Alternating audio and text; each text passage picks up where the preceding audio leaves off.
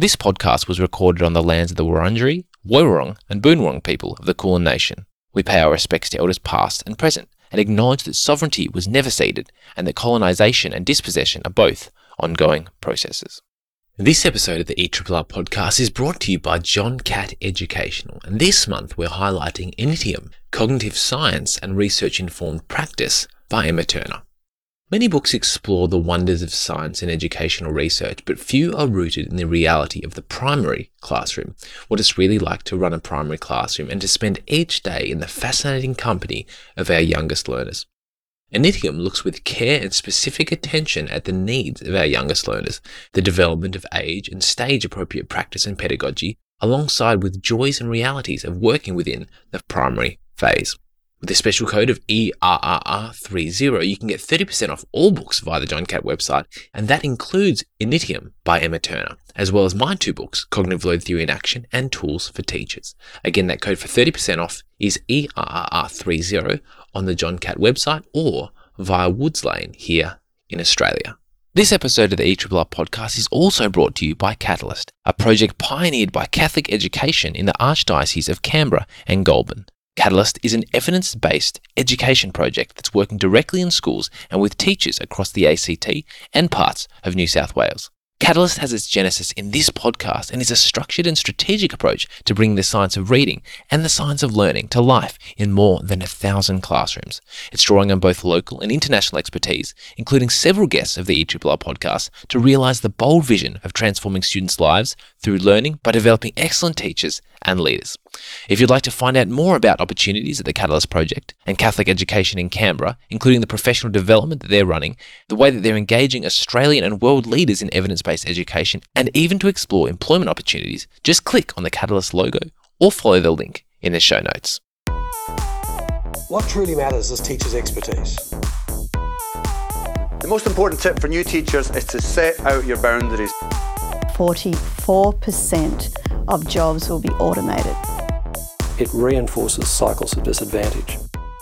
Hello listeners and lovers of learning, and welcome to episode 83 of the Education Research Reading Room, the podcast that brings you into the discussion with inspiring educators and education researchers. I'm Ollie Lovell, and it's a pleasure to be your host in the ERRR.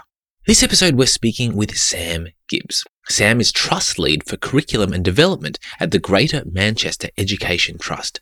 She's an experienced English teacher, school leader, teacher educator and coach who's worked with schools across England on teaching and learning, curriculum design and implementation, and instructional coaching. Sam has previously worked at the Ambition Institute, and I first met Sam almost exactly a year ago at the Step Lab National Conference in London, where we had some great chats, and I first heard about her fantastic book, co-authored with Zoe Hillman, The Trouble with English and How to Address It, a practical guide to designing and delivering a concept-led curriculum. And that book is the focus of this podcast discussion. Sam is also author of the forthcoming book, The Coaching Curriculum, which I'm really looking forward to as well. I absolutely loved this chat with Sam, and it was so good that after 2 hours, when we'd run out of our allotted time, we agreed to get together again 24 hours later to keep going for another hour and a half. I was both amazed and impressed by Sam's knowledge and her ability to go between the abstract and the concrete in a way that provided broad and enlightening conceptual insights, as well as the way that Sam backed every single one of them up with practical classroom advice. I think it's fair to say that this is the deepest curriculum conversation that I've ever had on the ERRR podcast, and it was an absolute pleasure. And while Sam is an English teacher, and this is the focus of the majority of this conversation, I think that this is also an immensely valuable podcast for teachers and leaders across all disciplines. And that's because the idea of a concept-led curriculum has implications for everyone in teaching and learning. Also, if you're keen for a weekly dose of educational insight, stimulation and resources, you might like my EdThreads newsletter. Each week I share with subscribers all of the juiciest educational tidbits that I've collected over the week, wrapped up in an easy-to-digest email message. Join thousands of other teachers across the world and stay up to date with the most important ideas in education with this Friday afternoon message. To sign up to EdThreads, go to ollielovell.com/subscribe. That's ollielovell.com/subscribe. Now, without further ado, let's jump straight into episode 83 of the ERRR podcast with Sam Gibbs.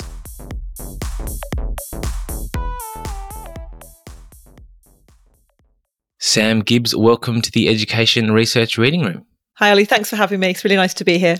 Sam, if I were to try to sum up my main takeaway from your fantastic book, it would be the idea, teach concepts, not facts. When did you first realise that a concept-based approach to teaching is really important? Well, when I trained to teach myself, I was never explicitly taught how to plan and sequence and organise curriculum. It was very much planning lesson to lesson with no sense really of how that all hung together. So it would be, teaching year 7, we're doing the boy in the striped pyjamas for 6 weeks. And then it was kind of what's going to happen each lesson towards that end goal, which was usually some sort of piece of writing. So increasingly, I was starting to notice that as the curriculum was compartmentalised like that into topics or texts or areas, that the students' knowledge was similarly sort of compartmentalised. So they could talk about for a period of time, that text that we were studying, and then we'd move on to the next thing, and everything that had come before, they'd sort of forgotten, and they couldn't make connections between all of those things. So I found that idea just really interesting and started to think about how I could maximise those connections. But I guess at the time, it didn't seem to matter all that much, if that makes sense, because the way that assessment was organised in schools seemed to suit that style of teaching. So it would be kind of end of term or end of topic summative assessments. And then at GCSE, which here in the UK is our sort of 14 to 16-year-olds when they take their final examinations at the end of their time in school, there was either coursework. So at the end of a period of study, they would write an essay or a piece of work, or later controlled assessment, which was a similar thing, but done in controlled, supposedly, conditions. And so it was all summative. There was never any need to go back to revisit things to explicitly make those connections. But then that all changed in 2015 when in English there were some new specifications introduced. And what was interesting about those was that all those previous ways of assessing went. So it became about linear examinations at the end of the 2-year period of study. So suddenly teachers were asking, well, how am I going to get them to remember all this stuff that they've learned over 5 years? Is that what you mean by linear examinations? Yeah, sorry, by linear examinations, I just mean 1, or in the case of English, 4 exams at the end of year 11, so when the students are 16, and they've been studying the subject in secondary school since they were 12, and the examinations were the sum total of everything they'd learned. So there became a need then to think about how are we going to get them to remember stuff they learned when they were 12, but then build on that in a really meaningful way up until the age of 16, and then for them to apply that. And the examinations, of course, are then really super high stakes as well. So when those new specifications came in, I was working with Zoe, who's my co-author of this book. We were working in the same school in Leeds in West Yorkshire. And we were given the task of designing the new curriculum to work with students towards that goal. We were really lucky. We were given a year to do it prior to anybody having to teach it.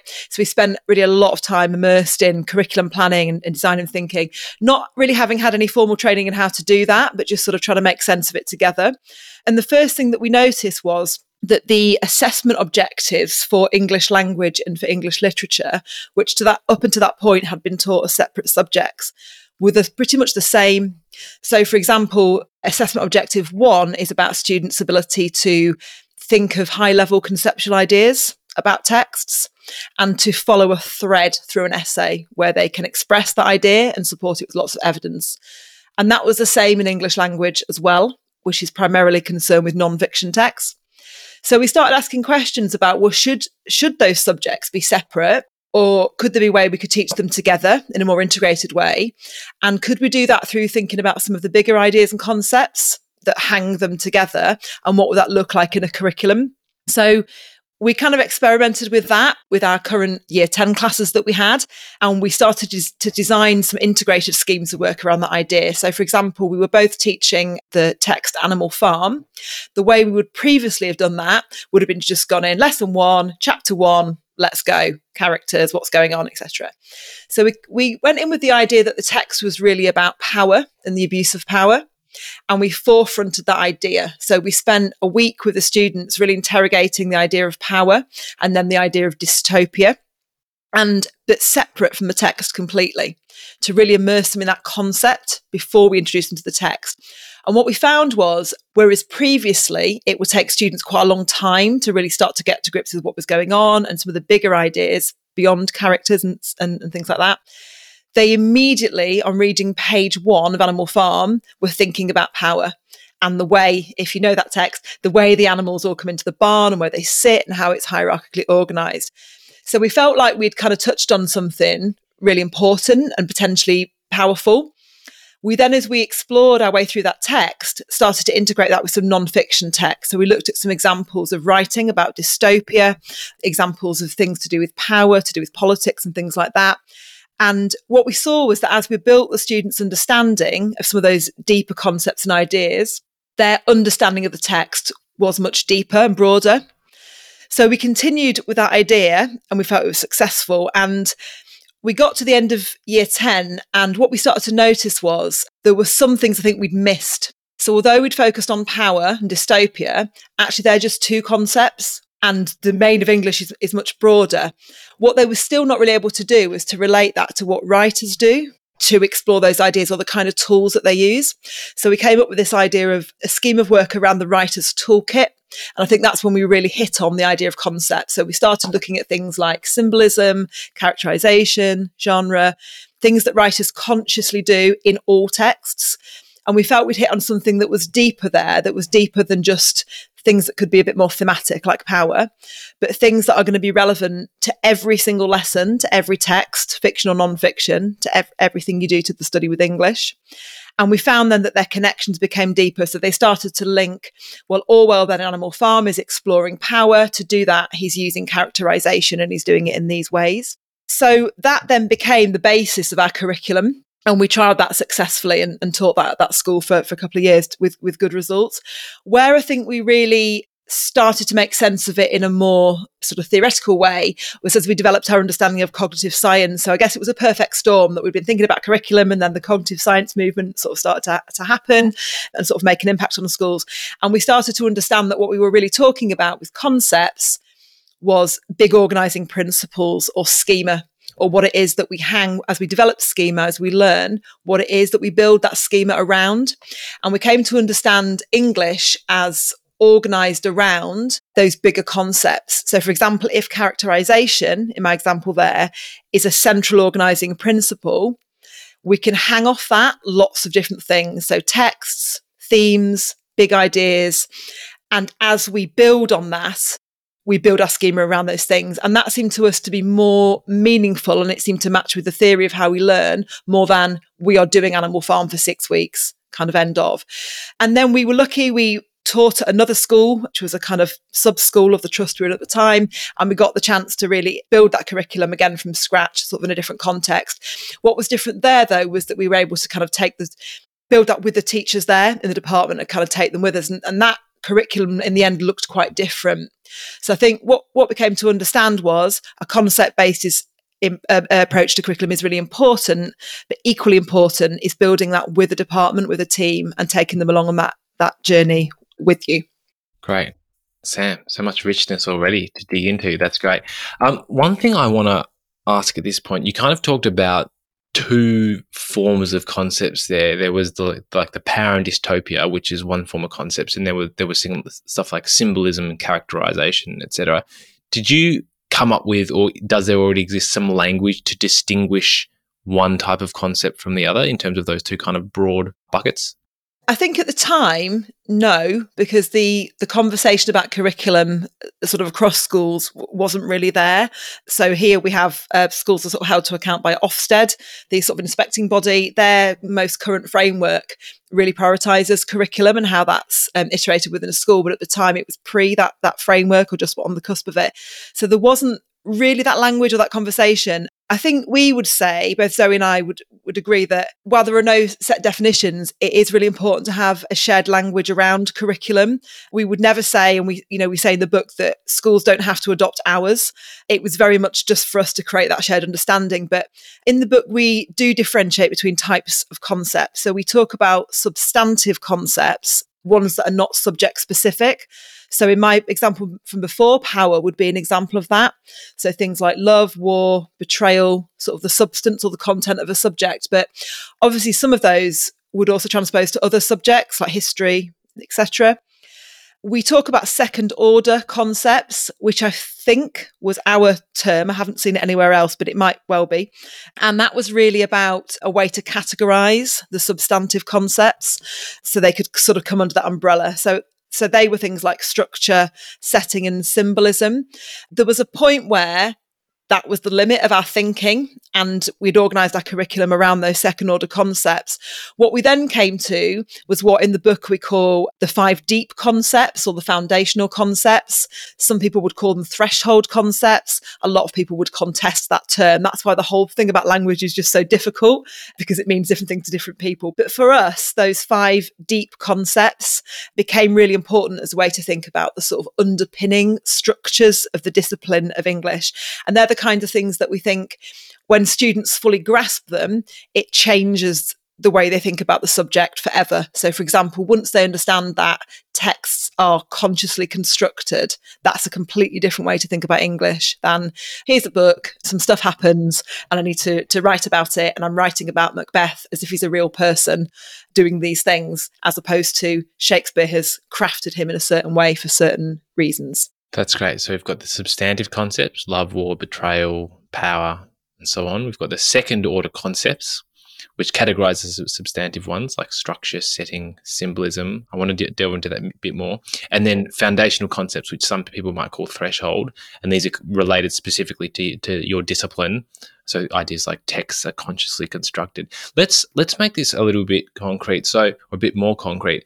I'm really interested to zoom back to, you talked about introducing Animal Farm with the idea of talking about power and so on. So I'm really interested what you did, and I'm going off script from the interview notes a bit here, Sam. So I'm throwing you in the deep end. What kind of thing would you do in that first week to introduce the idea of power, or the ideas of power and dystopia, to lay the foundation for actual study of the text? I'm thinking back a few years now to 2015. A few things have happened since then. The first thing we did was to look at the idea of dystopia and power. So from memory, at the time, there was a television series on Channel 4 over here called Humans, which was a dystopian series about what could happen if artificial intelligence was to kind of take over. Seems very current. And a lot of the students were watching it. So we started with that idea and looked at some sort of excerpts from that. And we really explored what is a dystopia. So we took this idea that it's taking aspects of modern society and exaggerating them to create usually fear at its most extreme, but to sort of see where a society could go if it was to go wrong. And usually it takes something really specific. So in that case, it was the idea of humans having robots in their house working for them. So we explored that, and it was important, I think, to relate that to something the students knew and understood and could relate to. So then we did a similar thing, with the idea of power. We linked those things together. In the second week of the study, we then took a look at George Orwell as an author and learned a bit about him. And the students started to understand, in terms of kind of his political background and his thinking, why he would write a dystopia. So what is it that he was critiquing about society, and what is it that he might exaggerate as part of that? And in that, we looked at some extracts from other works of his. So we looked at the beginning of 1984 and talked about that. So by the time we actually came to the text, and we also looked at some poetry around those ideas as well. But by the time we came to the text, they already knew, clearly an explicit definition of dystopia and what that could look like, why someone like George Orwell would write a dystopia and the political motivations and ideological motivations he might have for that. And then on the first page of the text, as I said before, the idea that the animals come in hierarchically, that there's the pig at the front, old Major, sort of looking down on them, his speech, they came to that through the lens of he's critiquing something here about society. He wants to kind of argue something. He wants to suggest something. And they were straight away talking about, the order in which the animals came in. They were already sort of making predictions about kind of where this could go, because we talked about, ideas around power and what might happen to it. So it was really just a couple of weeks of exploring those ideas separately. But at the time, it seemed a bit revolutionary. And I do remember the deputy head of the school, who was an English teacher, sort of asking me, Sam, you've got a lot of curriculum content to cover here. Are you sure you've got 2 weeks to kind of do this before you even start Animal Farm, because all the other classes are way ahead of you. But I think what we found was it actually was more efficient in the end, because we didn't have to labour every quote, every page, every point when students were coming at it with that conceptual lens. So it's really just that idea of separating the bigger ideas and the concepts, foregrounding them and really focusing on them, so students develop a deep understanding around those things before coming to the text. That's great. And something you emphasised earlier and that you emphasise in your book as well is the importance of the organisation of knowledge. And so, just there you were saying we don't have to label every quote, etc. And I guess that's in large part because you've already provided like an organisational structure in their long-term memory. So when they do come across a quote, they're like, oh, that supports this argument or that plays into this characterization or this theme that Orwell was trying to play with. So that it makes it a lot easier to remember. That's great. So to kind of recap what you were just saying, that the format you took there, you kind of started from the students' prior knowledge, something they were already thinking about or aware of. You use that to scaffold to and link to the new concept, in this case, dystopia or power. Then you related that back to actually the context of the author, which is quite interesting. And I guess the students could compare that to their own context and what's similar and what's different. And then that's the kind of the foundation or the basis for exploring the actual text. And it sounds like an incredibly exciting time when you do start to open a text, and instead of students going, oh, who's this character? I'm already lost. It's page 1. I'm already lost by who all the characters are. They're actually looking at themes and making predictions about what's going to happen in the story, relating back to all. That sounds phenomenal. It sounds like every English teacher's dream. I'm curious to come back. So you've just talked a little bit about how the substantive concepts of dystopia and power were addressed over those initial 2 weeks. I want to get a little bit clearer about these ideas of these second order concepts. When did they come in? And sorry, I know I'm testing your memory here, going back 8 years, Sam. When would they likely come in relation to these broader ideas and build on them? Yeah, I think at the time, as we were teaching these particular schemes, we weren't as cognizant of that as we should be. And in all honesty, they came up by chance.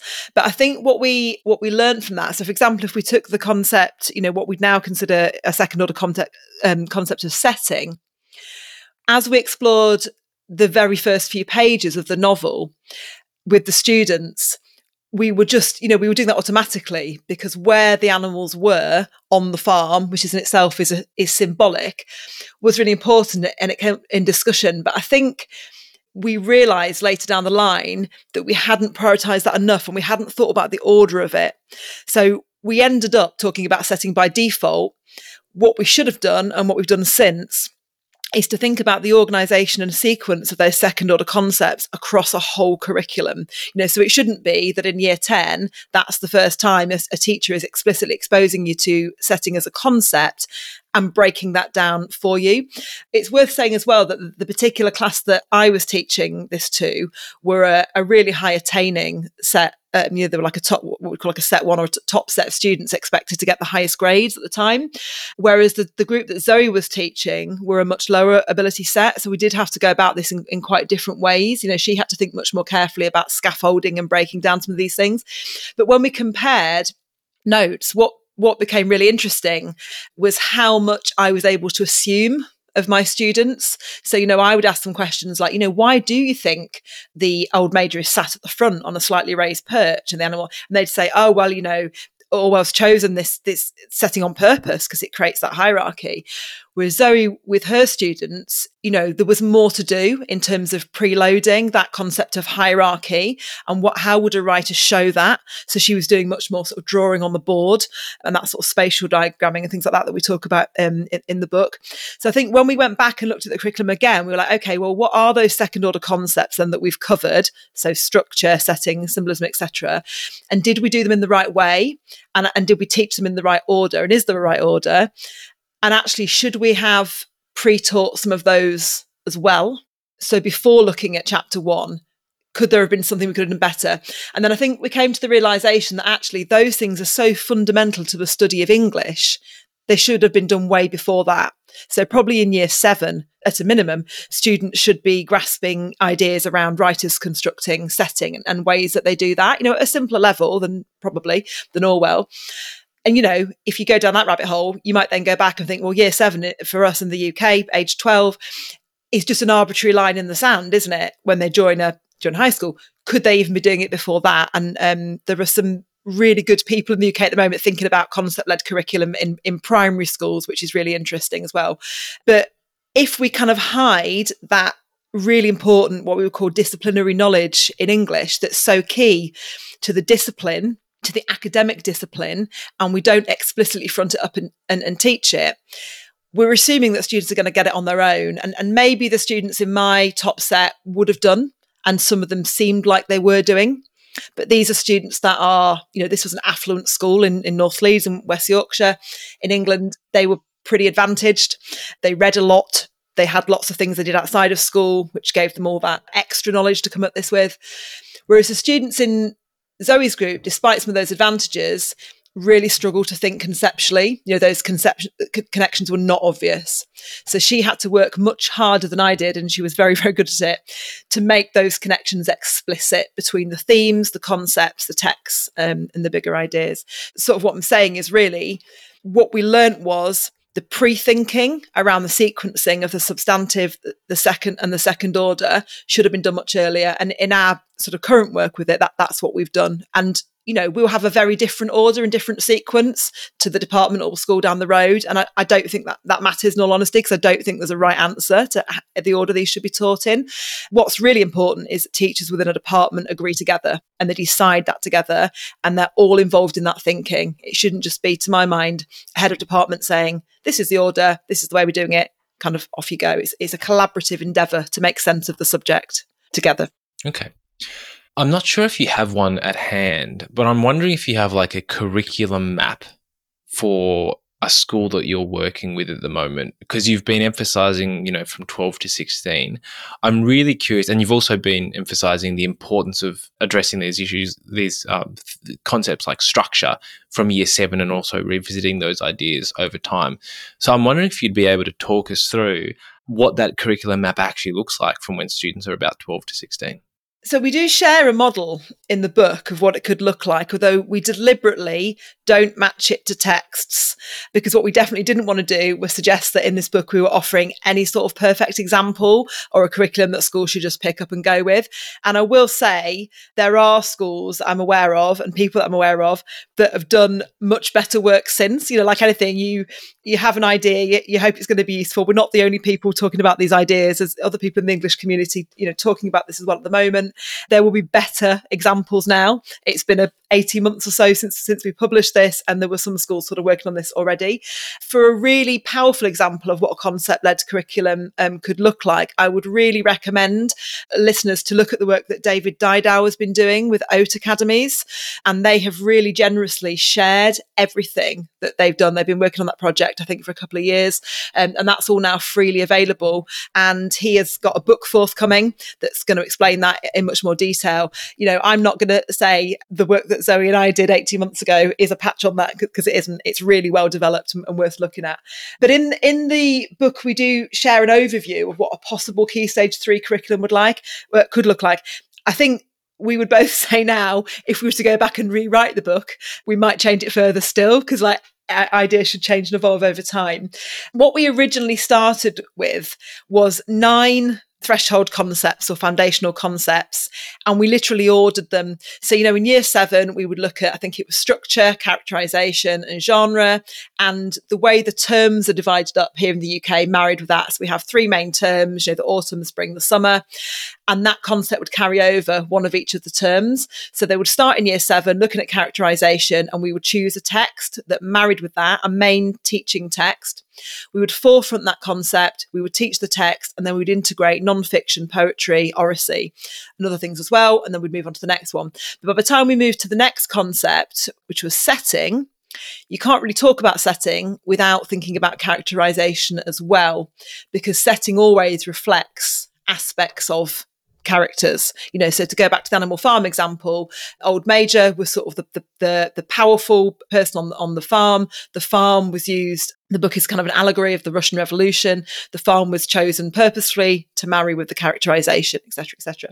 So over the course of 3 years in Key Stage 3, students would look at 9 concepts that would kind of build in complexity. So some of them were really obvious. The characterization's an easy one to start with, or it seemed to be, whereas things like rhetoric seemed to us to be more complicated and required some of those concepts coming together. So we would leave it until the end of year 9 to come to that one. Can you just talk us through all 9 of them, just so I know? And keeping in mind that you've recommended people go and check out the work of David Didow, and this is a 18-month-year-old model, but I think it's just really nice to have a worked example that people can then modify. Yeah.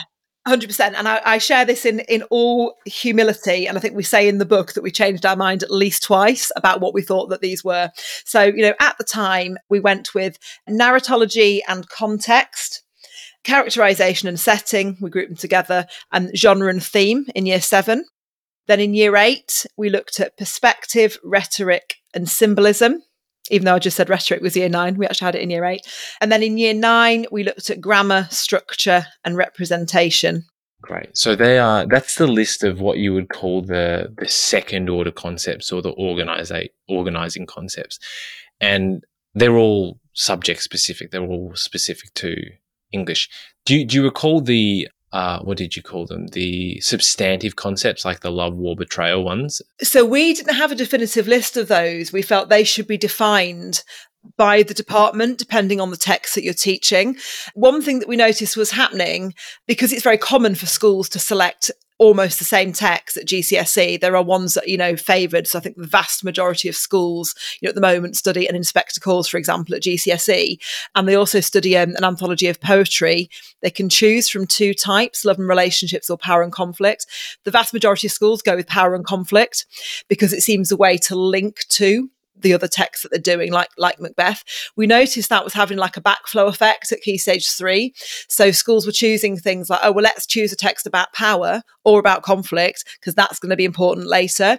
So we deliberately stayed away from defining those concepts because we felt that was narrowing or reducing the breadth of study that some schools were offering. And we felt that was important for schools to have their own conversations about what they could be. So we don't offer a list of those in the book. And I think they should come from what a department wants to prioritise and what text they want to expose students to. I think even in the last 18 months to 2 years, our thinking around that would be out of date because of the discussions around decolonising the curriculum and, improving sort of representation of voices and diversity as well. That, that adds a new dimension to that discussion about those concepts as well. That's great. Over those 3 years, how many of those substantive concepts would you expect to address? It sounded like from what you were saying, some schools might kind of focus on one and just like do it to death, right? But is there a sort of a sense of, you should cover 2 in year 7 and then, repeat one of them in year 8 and build upon something else? Or how should that look? Yeah, it's interesting that, and I think you could do this in multiple ways. I think that there are the obvious ones that are really common in lots of texts. So love, is a really obvious one. Power, we've talked about, that's a really obvious one. Conflict again. Some of them, betrayal is a less common one. Again, it's that discussion to have, and it comes back to that sort of breadth and depth argument, doesn't it? Do you do lots of them and cover breadth, or do you focus on a few and do depth? I suppose we would always say to be nuanced around that. In the curriculum that we taught, we spent a lot of time on some of those ones that I've mentioned, like love and power, because they're very common and they're also kind of universal and they're relevant in different subjects as well. I think though, as we came to realise that those things were sort of maybe more thematic and less important than those threshold concepts and those kind of 5 deep concepts that we talked about, it became less important to plan around those things and more important to plan around those bigger concepts. Okay. So I'm just trying to link these together a little bit and understand how they interact. So you offered one phrase earlier, which was something like, Orwell explores the theme of power through the technique of characterization in Animal Farm by ... So is that generally the way that students are thinking about how these substantive concepts and these second order concepts connected and explored. It's like you've got a substantive concept like love, power, war, something like that is then explored by the author through one of these second order concepts. Yeah, I think so. I think it goes back to what you were saying before about the framework to give students. And I think as English teachers, we can be really wary of giving them a framework. There will definitely be an argument from some sort of in the English community that by doing that, you are diluting or you're limiting in some way their ability to formulate a personal response to text. I think what helped us to sort of organise our own thinking around this was this idea of schema.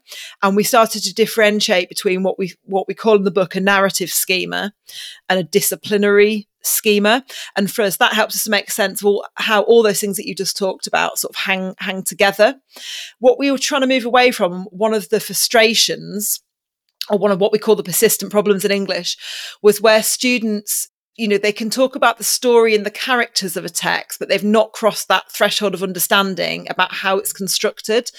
So what I mean by that is, and these terms, by the way, narrative and disciplinary, again, that's language that Zoe and I constructed to make sense of what we were talking about. We're not cognitive scientists, and there would be people that would take issue with that language. I'm sure they would explain it better than me. But we think, like, more commonly, students develop narrative schema around text or topics. So, you could have a narrative schema around Animal Farm, where you understand the text really well, the characters, how it links together, how quotes demonstrate that, how certain characters are a representation of certain ideas. You could get all that.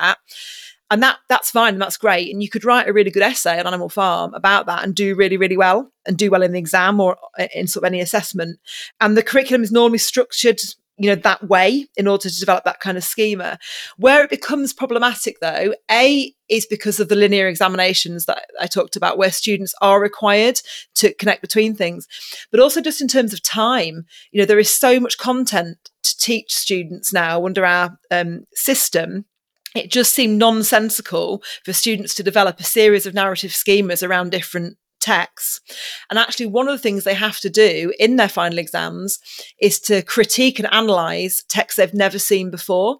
So actually, they can't bring that domain knowledge, that narrative schema to that, because you can't have a narrative schema about every single text.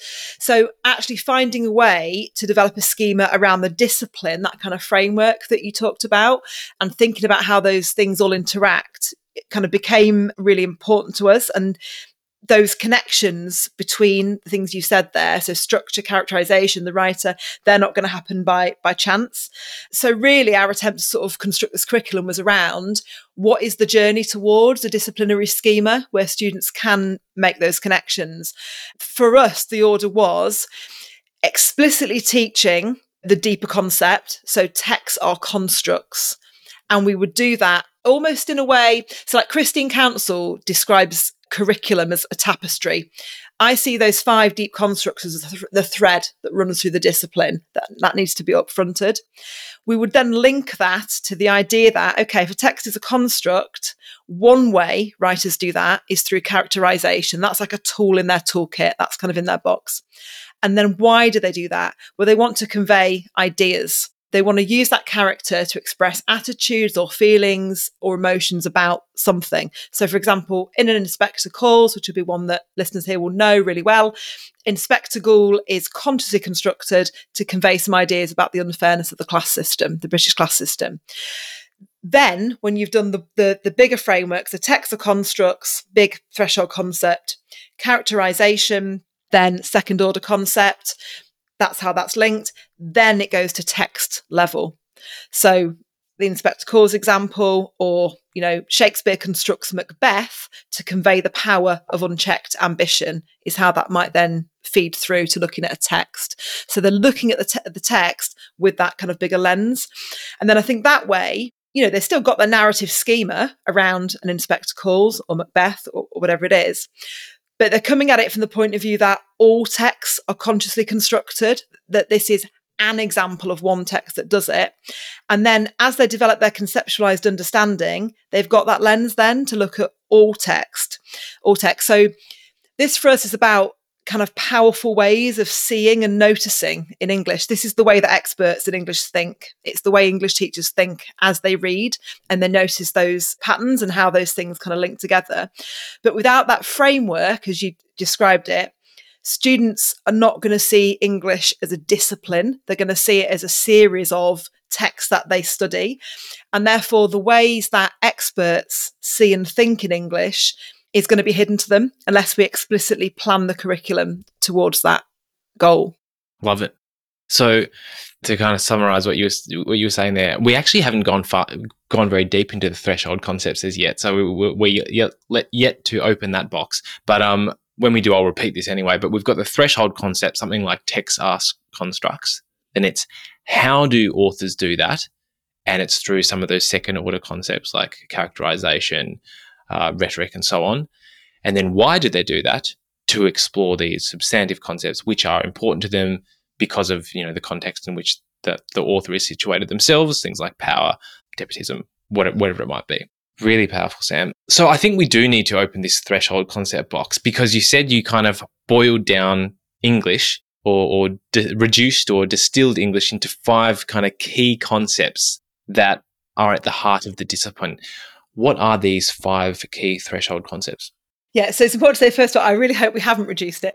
That was the opposite of our aim. And, the term threshold concept is massively contested. And when we were writing the book, we did have really robust conversations with some really great people who really kind of contested that term. So I think in the end, we ended up calling them foundational concepts. In the table in the book, we call them deep concepts. Clearly, we're trying to avoid hanging our hat on any term for those reasons. Okay, well, but let's bury the lead a little bit longer. Why did people contest the phrase or the term threshold concepts? Oh, it all gets very complicated. I think the original definition comes from, I'm probably going to misquote this, is it Mayer and Land? And they talk about this idea of transformational ideas that once you've crossed the threshold, you can never go back and see the subject in the same way again. There are sort of different ideas about whether that is or isn't relevant to English, about sort of where the thinking and learning kind of happens in that way. And there'd be people better qualified than me to pick that theoretical underpinning apart. So I think we just decided, sometimes by hanging your hat on certain terms, it can add levels of confusion. And so we took a deliberate decision not to do that. So we've gone with deep concepts. In his very early thinking about this, David Didow, who I've talked about, previously with the brilliant work he's done, it was actually a blog that he wrote on threshold concepts, which inspired Zoe and I to start thinking about English in that way, in the sort of very early days of our work around this. I think he would say himself now he wouldn't necessarily use that term, and I don't think he does in his recent work that he's done with OAT and all the curriculum work they've done around that. But that's interesting because for you and Zoe, the idea of a threshold concept was in itself a threshold concept for you because it acted as a stimulus for you to see curriculum in a whole different way. So I don't know. I'm curious. I won't delve into it now, but I'm curious to dive into why people were against the use of the term. Anyway. Yeah, and I think to me, the meaning in terms of the way that you just iterated it there still stands. For me, there are transformational ideas in English that if we can get students to grasp them, are fundamental to how they access the discipline. And to me, all students, regardless of starting point, background, and everything else, deserve us to show them the way into the discipline. That is our job. We are passing on, the torch of everything, all the knowledge and everything we've accumulated about our discipline to that next generation, and that we have to enable them to see it in the ways that we see it and not hide and obscure that. So whether it's called threshold concepts or deep or transformational or kind of whatever, the essential meaning is important. But just to pick up what you said there, because primarily I work in teacher development and professional learning, that kind of meta idea that you suggested there around threshold concepts for teachers, I think are really important. So to go down the rabbit hole, threshold concepts are a threshold concept. There are other things I think that are threshold concepts for teachers. So I think that's really important. And we talk about this in the book in terms of what good CPD for teachers looks like. We have to be really conscious that when we're trying to get teams on board with these ideas and involve them in the collaborative work of curriculum planning, we have to think about their learning as a curriculum in the same way that we think about that for students, and think about what those threshold concepts are going to be. For some teachers, those newer to the profession, there are teachers, where English isn't their first subject. Not every teacher of English thinks about English conceptually all of the time. some teachers need more support than others to access those ways of seeing and knowing. Many teachers have what I would call unconscious competence, in that they do think about English in that way and they do see it in that way, but they're not aware that they do it. And therefore, they don't think about that in terms of their teaching to pupils. So there's a whole rabbit hole we could go down there with concepts and transformational ideas, but that's probably another podcast. Well, exciting. We'll see how much time we've got later on. So yeah, let's open the box, Sam. What are the 5 deep concepts? So the first one we've touched on a little bit. So this idea that texts are constructs, that a writer constructs meaning through that text. The meaning can be ambiguous and sometimes deliberately ambiguous, but that in itself is kind of meaningful. Really this idea that, and I think this is what all texts, whether they're fiction, non-fiction, whatever, have in common, they're always trying to say something. Writers are always trying to say something about the human condition and about wider society. And I think that's a really powerful idea for students to understand, is that there's a sort of something to get to, a kind of a message at the heart of every text, and that the text is just a vehicle to carry or to convey that idea. So that's the first one, the idea that texts are constructs. Oh, that's really interesting. So the last thing you said, text is a vehicle to convey an idea. And so that's what's really meant by texts or constructs. They're the constructed vehicle that the author is constructing to convey the idea. I was interested. You said writers are always trying to say something about the human condition and wider society. That doesn't seem self-evident to me, that they're always trying to say something about the human condition. You know, what if they're just saying something about outer space?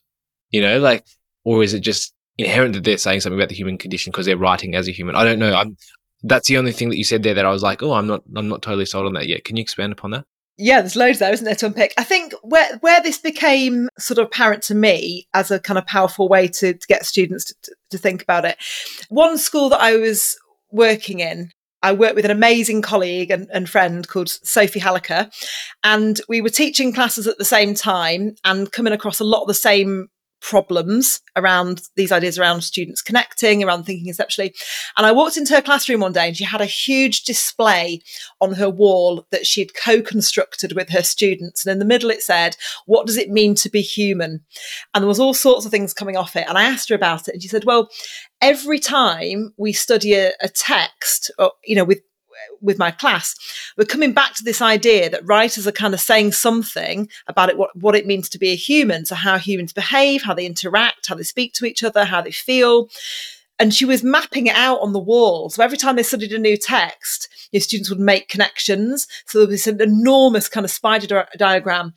And I just thought that was really powerful because it was a visual representation of the thinking of that class and how they were connecting things. And, you know, you could see students with pens going to the front of the room and adding their own connections. And it all seemed to come back to this idea of humans. And I take what you're saying, you know, there could be, you know, certainly the sort of books I read with my 6-year-old, I'm not really thinking sort of what's this saying about the human condition. And I suppose, you know, maybe I'm not saying every single book a writer is consciously thinking about that, but certainly in terms of the types of texts that students are expected to study in school and the ways that we want them to write about those things in the exams. But broader than that, every English teacher knows that English is an opportunity to expose students to ideas and ways of thinking that go way beyond exam specifications and text. It's a way to get them to think about who they are as people, about their identity, about their place in the world, about all those things. So, you know, whether or not we could explicitly link it back to every text, it's a really powerful way for them to connect texts and to connect with themselves and to see them English as something that's really relevant in their lives and in their world. And, you know, we struggle with that as English teachers when we're teaching texts that can seem really irrelevant to students. You know, so ideas about kingship in Shakespeare's time, trying to teach that to kind of students in East Manchester, period 5 on a Friday. If we can bring it back to this idea that actually ambition is something as humans, you know, that we might struggle with or we might have different levels of, that's a really powerful connection to make about what it means like to be human, because they all experience that to some degree. So yeah, this idea that every text would be a way for a writer to convey ideas and attitudes about that is what we mean by text being constructs. And the way I explain it to students sometimes, if they're struggling to grasp it, is I'll talk about the writer being the puppet master. So where they write things like, Macbeth is an ambitious ambitious general in the king's army, and they're thinking about him as a character, I'll say to them, right, think about Macbeth, think about Shakespeare as the puppet master, and he's got Macbeth on strings, and he's making him do this. Why would he do that? Why is he getting him to move over here? Why is he getting him to go over there and talk to Lady Macbeth? Why are they talking to each other in that way? And think about he's controlling the strings and he's pulling this way and pulling that way.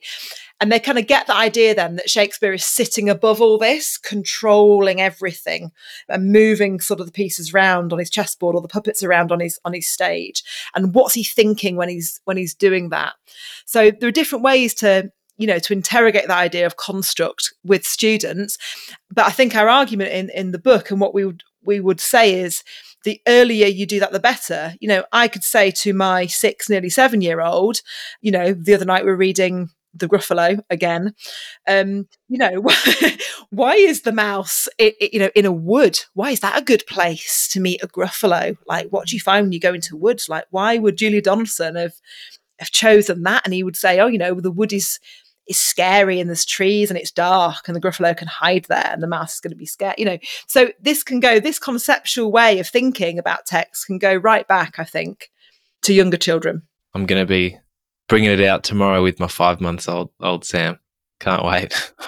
Why do you think the author made this page green? What were they trying to convey? Dear listeners, if you're finding this discussion stimulating and you'd like to be able to easily refer back to and remember some of the most valuable takeaways from our discussion, why not consider becoming a patron of the ERRR podcast? Patrons are listeners who contribute a monthly donation to support the ongoing production of the show and, in return, receive a summary each month of the key takeaways from the episode. Patrons also receive access to an interactive transcript of each episode, meaning that if you'd like to listen back to a specific part of the episode, you can simply do a word search for a key term, then be taken directly to the spot within the podcast and listen back at the convenient click of a button. This episode's summary will share the ideas of substantive, second order, and foundational concepts. The 9 concepts that Sam looked at as the basis of the 7 to 9 curriculum. The 5 foundational concepts that Sam and Zoe distilled to sit at the heart of English. Links to David Didale's work as mentioned by Sam and the English curriculum at the Oat Academy more broadly. General advice for structuring a curriculum around concepts. Sam's overview of teaching a quality English lesson. Takeaways about teaching essay writing without referring to shallow strategies. Insights about how we can assess English in ways that get to the heart of student knowledge both thoroughly and efficiently. And so much more.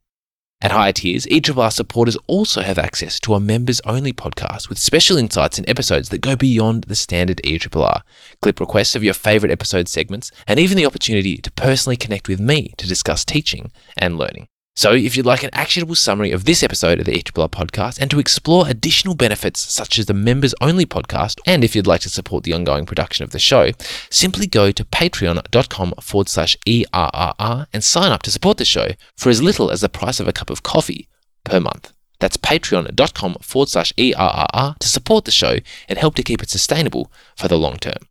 Now, let's jump straight back into this episode of the ERRR podcast. That's great.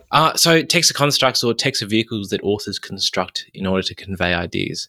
Deep concept 1, deep concept 2, Sam. So the second one is this idea around pattern and the idea that texts use patterns and that they are conveyed through language. So I think this is this really links to that second order concept of structure, because that's usually the way that we see that deeper concept sort of iterated. What can often happen, though, is in terms of pattern, it becomes about technique spotting. So students will write about foreshadowing. So writer foreshadows ideas in Lord of the Flies about the demise of order when the conch breaks or whatever, and then they'll kind of leave it there. Whereas really the deeper concept about pattern is this idea that texts follow often very familiar patterns. We're not wanting to leave students to kind of work it out every time they access a different text. We want them to come at it with that kind of framework to expect to see a pattern and to know what typical patterns are.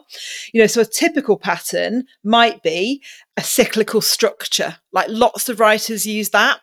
And in order for it to be cyclical, they would have to use certain symbols or ideas along the way. So, for example, in an Inspector Calls, it's a cyclical structure because it ends in the same way it started, with a telephone bell or a ringing sound. And the lesson at the end of that play is that for some of the characters, nothing's really changed. And therefore, the bigger idea is that social injustice is kind of ingrained and we're doomed to repeat the lessons of the past.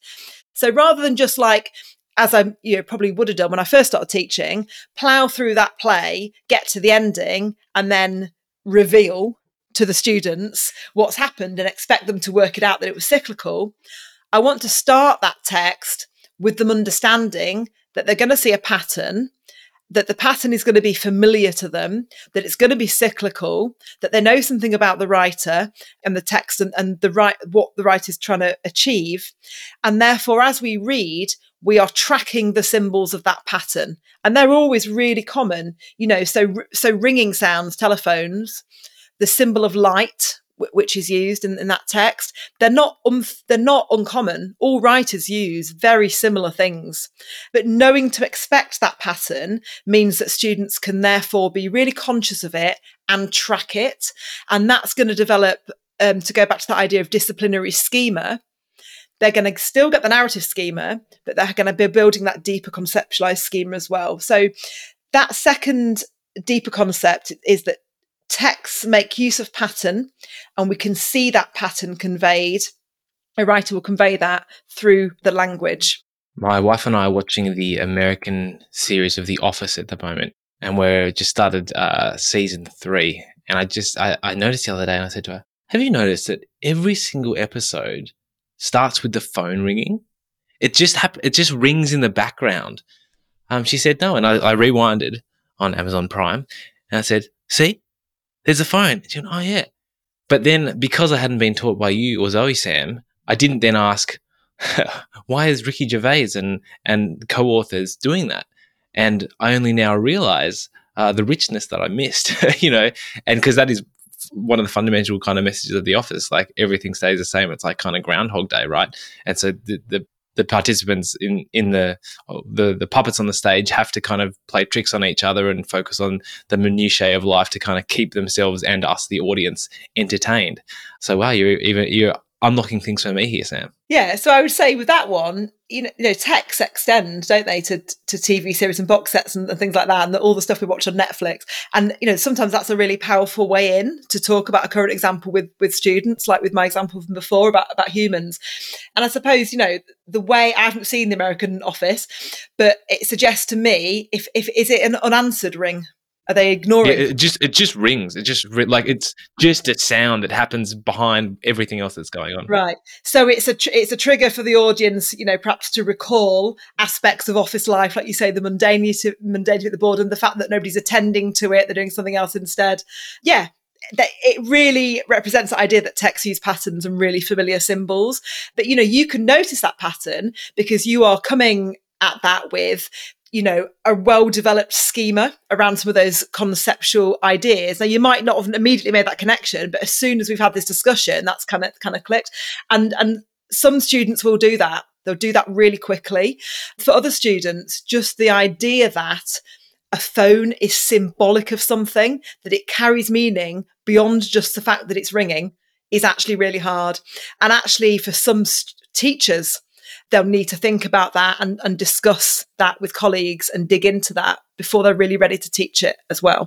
Great. I still don't fully understand this. I mean, I'm sure I don't fully understand anything that we've been talking about today, but I noticed a large gap in my understanding of what you've just talked about in terms of pattern.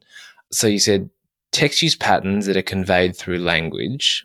Text make use of patterns, and the writer can convey that thought through the language.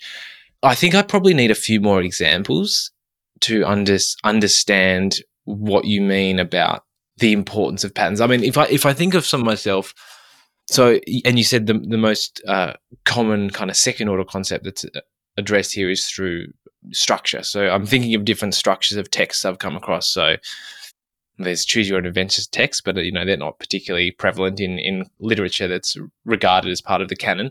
There's kind of stories that are told from the perspective of different characters. That's a kind of structure that I'm familiar with. We've talked about the cyclical stuff, or ending up back where you started. That's a pattern. There's kind of like I don't know, this kind of like, there's familiar journey or quest kind of patterns.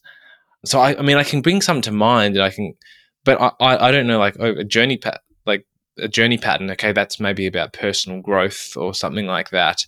The cyclical one, you know, you've talked about lack of progress or Groundhog Day kind of a vibe. Help me with some more examples. I need some help here, Sam. I think it's just, you know, coming back to the idea of why writers do that and why they create these patterns or these trails.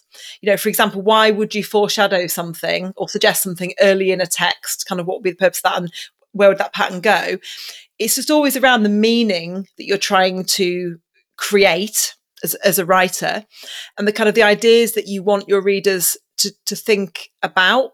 You know, maybe if we take, for example, one of the examples we give in the book is Lord of the Flies, which is the perfect text to teach pattern, and we give some sort of ideas of how that might be. So in that text, there's a clear pattern in the sense of the structure and the setting. So the novel opens where it begins, and that's a really the novel closes where it begins, and that's a really common pattern that writers use. So they'll take the setting, which is the island. I don't know how familiar you are with this text. So a plane crashes on an island, and these schoolboys get out, and it's and they sort of interact with each other, and it's all nice and orderly to begin with. And by the end of it, it's all gone to pot, and democracy's broken down, and it's chaos, and they're all trying to kill each other. Just to give you a very simplified view of the text. But in terms of the pattern, at the beginning, the island is described as this kind of perfect ideal place, but it has a scar, and the scar is the imprint made by the plane crash. So there's a foreshadowing there that the arrival of the boys on the island is going to damage the place in some way that's going to be worse when they leave it than when they arrived. And then as you go through the text, you can track the pattern of the setting and kind of what happens to it. And by the end, in the final scene, the whole island is on fire, and the boys are caught by fire. Oh, I guessed it right. Yeah, exactly. So that's what I mean. So you're already going to guess, because you've got a schema around pattern, in the same way that when you watch The Office, it follows that predictable structure, that predictable pattern. And I guess the important thing to say is sometimes writers will subvert that on purpose. They'll mess with your idea of pattern to create a different meaning. But writers play on the fact that we expect certain things, and we expect certain patterns, and we expect certain order. And The Office or any sort of series like that is like a typical like example of that. So that's, you know, maybe an example of where setting and structure are ways for writers to express those kind of familiar patterns. And I think, you know, what we're trying to get at is if we go this idea that, you know, students have to make their own meaning from every text that they read, and they should have their own personal response, and the teacher sort of shouldn't intervene, and what they come up with is valid, and there's no wrong answers. You know, to me, that's a potentially really limiting way to think about English for some students who will never get to that place on their own. So to say to them, there are familiar patterns, and here are what they are, and let's look at this text, and you know, and it would depend on the group. You know, with that group that Zoe was working with, I would explicitly say, this text follows a pattern, and this is it. And now let's notice it. With the group I was working with, it'd be more, right, okay, what are we noticing here? Right, we're noticing some familiar symbols. So in Lord of the Flies, you know, for example, the conch is the pattern all the way through. So the conch is the shell that they hold as the boys sit in a circle and try to have democratic discussion. And democracy is a key idea. So as democracy collapses on the island, the conch becomes damaged. So it cracks, it's dropped. By the end, when democracy is completely collapsed, it's shattered. So that's a really powerful way for students to notice how a symbol, that object, the conch, deteriorates in line with the writer's ideas about democracy, and to link those things together. Now that's a familiar pattern. The breakdown of order is a familiar pattern in a text. And then the bigger idea is that the writer, William Golding, is trying to explore some ideas about humanity. So to go back to that idea, what's he saying about humanity there and about the human condition? That without order, without civilization, without rules, we're liable to fall into chaos. So they're all kind of really difficult, big conceptual ideas. But I think, if we compare that to how I would, probably have taught Lord of the Flies when I first started teaching, chapter by chapter, what's happening, what the characters saying to each other, let's write down some key quotes. And we would maybe find some of those bigger ideas as we went along and maybe never arrive at each of those first two concepts that we've just talked about, that texts are constructs, that Golding's got an idea here that he's conveying, and he's deliberately chosen these characters and deliberately chosen this place, or that what he's doing to get those ideas across is he's drawing on our underlying understanding of pattern, that things have order, that things happen in certain ways. And I guess that's what we're trying to say there, is by exposing typical patterns, some of the ones that you described, we can help students access that richer meaning of the text and enable them to see text through that lens of looking for pattern. Sam, could you list some patterns for us? There are different types of patterns we might encounter. So in the book, we talk about structural patterns. So familiar ways, familiar things that writers might do. So they might use motifs continually, kind of repeated or recurring motifs. There might be cycles of things. There might be foreshadowing, and we can follow that through as a pattern. There are thematic patterns. There are patterns in genre. So, for example, in the genre of Gothic, we expect very familiar things to happen in a certain order, familiar settings, familiar characters, for there to be a villain, for there to be a victim, and for that to go in a certain way. There are patterns in characterization as well. So, for example, archetypes or stereotypes of characters, we have expectations about how that's going to turn out. But thinking about it more at text level, I suppose, in terms of exposing students to familiar things, an example might be the pattern of reformation. So characters that start off bad and we know they're going to end up good. So a typical example of that students would encounter, would be at GCSE here. A lot of students study A Christmas Carol. So that's the obvious example. Scrooge is bad at the beginning, and then the pattern throughout the text, which we expect, he's going to get gooder and gooder and gooder until by the end he's completely reformed. That's a really familiar pattern, that idea of kind of personal growth. And we would need to explicitly, forefront that with students. When they've got that idea, you can then marry that with other types of patterns, structural patterns. So, okay, as we track through Scrooge's reformation, what kind of motifs and symbols are we seeing and why? So the typical one in A Christmas Carol is the idea of light and also the weather. And again, we might assume, well, all students know that light means hope or truth, and they don't. So that's where we need to expose them to that concept of symbolism. Now, if you track it through, so if we take, for example, the one to do with light, in A Christmas Carol, it means truth. So at the beginning, Scrooge is literally in darkness. He lives in darkness. So that interacts with setting. When the first ghost visits him and tries to show him the truth, and he has a cap made of light, Scrooge stamps on it. So he's trying to get rid of the light. By the end, when he's reformed, he's opened his window in his house and the light comes streaming in. So that's an example of the pattern there is personal reformation, personal growth that students are familiar with, villain made good by the end. How's the writer helping us to follow that pattern? Well, he's using some of these conceptual ideas like symbolism and aspects of characterization. The weather is another one. Scrooge is described as being surrounded by a kind of frosty rime, around him. It's all snowy. He's cold in his heart and his character.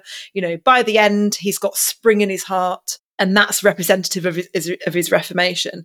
So it's just about being really clear that there are patterns we can expect. And I would do that early with students. They know that as young as possible. And then as they go through the curriculum, then you can expose them to examples that are more complicated. So where typical patterns get subverted for certain reasons to mess with your kind of understanding of what pattern would look like. Interesting. It's so fascinating. So, one thing that's striking me so far about this pattern idea is that a lot of, unless someone's been taught by Sam or Zoe, they might not notice these patterns, right? And probably a lot of people who are consuming these texts aren't explicitly noticing these patterns. And if you said, tell me about the conch in Lord of the Flies, they'd be like, oh yeah, it was this thing that the boys used, and I don't know, I can't even remember. We did study it in grade 8 or something, I think. I think maybe you can blow into it and it makes a sound. I don't know.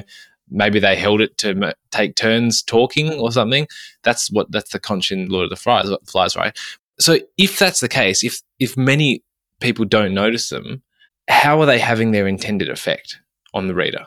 I think this comes back to, what we were talking about before, about how much of the really important knowledge in English is hidden. And, it's that differentiation between reading for reading's sake and because you enjoy it and you absorb a story, and some of that stuff you will absorb unconsciously, I guess. But for students, that's not what we're trying to do. We're trying to expose them to an academic discipline. And I think sometimes those two things can become confused. We need to do that deliberately, because at the end of this, they're going to need to sit an examination where they're going to need to be explicitly conscious of the patterns that they've noticed and the way that writers have constructed things. And you're right that there is often a gap between teachers' conscious awareness of what they've noticed and how they read text for meaning and what students need to do. But to my mind, we're doing them a disservice if we don't work to expose those ways ourselves that we make meaning and then to pass those on, because whether we're conscious of them or not, we've absorbed them somewhere along the way, and our enjoyment of text is heavily coloured by that amassed disciplinary knowledge that we bring to it. I wouldn't sit there reading Daphne du Maurier's Rebecca necessarily, noticing every single metaphor and every way that setting's been constructed in the opening pages. I wouldn't necessarily be thinking that, I'd just be enjoying the story. But my enjoyment comes from the fact that I'm bringing all that knowledge and understanding to it, I guess. Yeah, interesting. I think it's kind of, it's the difference between just enjoying the art and understanding how the artist created it. And it's interesting because it's kind of the same something I did at school was audio design, right? So it's like producing music. And in some way, it's quite interesting because when you learn about the techniques being used and you learn to hear things differently, it enriches the experience, but also in a way it detracts from it because you start to become distracted from the music itself and start to focus on the devices. And I would imagine it may be the same when studying English. I know that I've got friends who've studied film and they say, in many ways I regret studying film because now I can't enjoy a film. I'm always analysing it. Yeah, I agree. People that know me well would kind of rib me all the time for this, really, that the kind of overanalyzing of things that we're meant to be just watching for enjoyment. So, yeah, I can see what you're saying there. I guess, we do that. It's like to go back to what you said before about, why is the page green? As English teachers, that's what we do. We analyse things, we notice things. I guess, I don't know, does that ruin your enjoyment of things? It doesn't for me. I read all the time. I love reading. I enjoy text. I feel that, my understanding of how they're constructed enhances my enjoyment. Again, though, it's to go back to, what we want students to do or what we want them to take from the study of our subject in the longer term is to read for pleasure, to understand more about the way people communicate and the different meanings that can have, to be more conscious of the way they communicate and to be able to do that well, to have a voice in their communities, a voice in the world. I just don't think you can get to that place without explicitly exposing the journey towards that. And by nature, that means those things that we've just talked about, explicitly talking about the way that speech and language and patterns are constructed. And we have to hope that doesn't mean it ruins it for them for the rest of their lives. Here's another question, which I think is interesting. How many authors of these texts do you think explicitly plan out some of these motifs, could actually analyze text in the way that you're talking about themselves? And how many of them have just implicitly got an intuition about, the conch, I'm going to make that, degrade over time. I'm going to end up start with a pristine iron and there's going to be a scar, then it's going to end up on fire. Do you have any sense of that? So you've just asked me the question that every single English teacher will recognise that they get asked by at least one student in every class every year, which is, Miss, did the writer not just write this as a story for us to read? Do we have to analyse absolutely everything? Yeah, I remember reading an interview once with Margaret Atwood where she was asked to, as a sort of experiment, write an essay on her own book, The Handmaid's Tale, and she failed it. And she talked about how, the things that she were being prized in that kind of essay for her to write about, she hadn't explicitly thought about, and that was the first time she'd really kind of considered it. So I guess my answer to that to students is always, it doesn't really matter. It's not really about coming to some sort of correct answer where you have to work out like some sort of puzzle what the writer was trying to do and arrive at the right answer. There is intrinsic value in the process of meaning making and ways of thinking about meaning within a text, whether what you and the writer think is the same or not, and it doesn't really matter. That the way of thinking, constructing and linking, connecting is at the heart of English. And for me, that is the takeaway that I want for students from this subject, that they go away with more powerful ways of thinking about texts, about the American version of The Office, about poetry, about art, about music, about the world, about the ways they interact with you. It might sound huge and kind of sort of convoluted, but I think, most English teachers would, a lot of us have experienced that at the hands of a teacher ourselves. And, in the acknowledgements of my book, one of the people I sort of acknowledge is my own English teacher who kind of did that for me. I took way more away from my English lessons than an understanding of what happens in Hamlet. For me, there was a kind of powerful experience of learning how to think, for myself in my own ways about all sorts of things that were not just Hamlet, because he taught me to think in those ways and he prioritized that. So, I think there's, whether we agree with the writer and whether we get to the right answer is not important.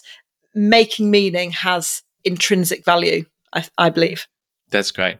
And I mean, you acknowledge your English teacher. Sam, I want to acknowledge you now because you're doing this for me right now.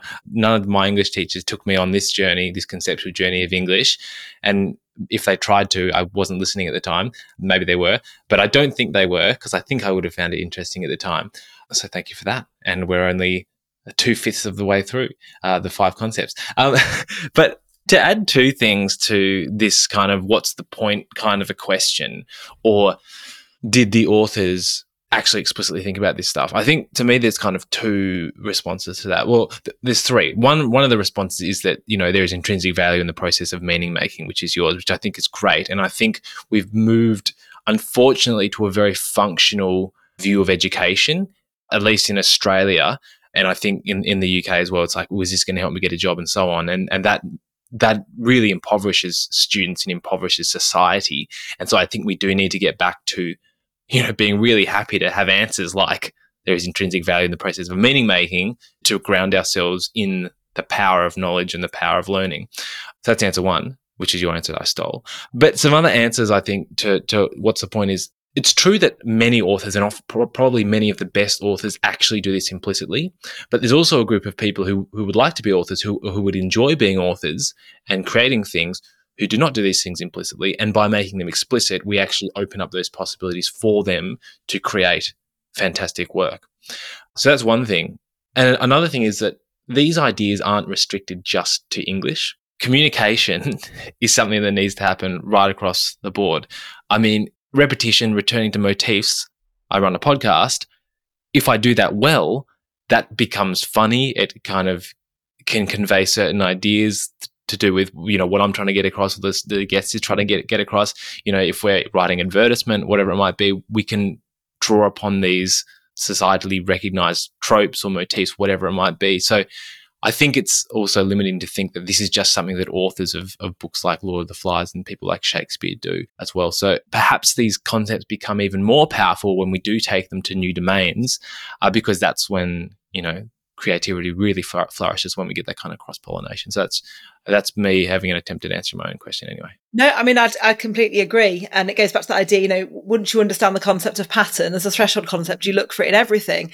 And there is a need for young people to grow up more consciously aware in all sorts of domains about where that happens. I mean, it's making me think of, during the COVID pandemic, politicians made great use of pattern to their own ends. So here in the UK, every day at 5:00, there was a briefing in the same familiar setting. It would be opened in the same ways, with the same kind of stock phrases.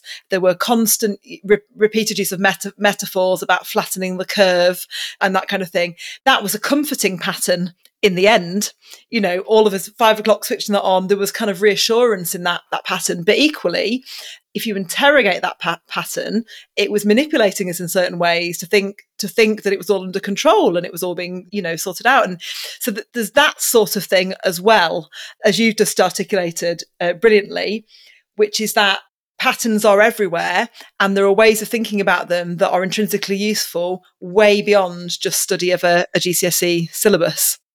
And they have effects on us, whether that those effects were intended by the quote-unquote author or not. I mean, the English teacher might say that the government held the briefings in the same way, opened the same way every time. The economist might say that the politicians were lazy and couldn't be bothered moving locations or thinking of different ways to open their briefings.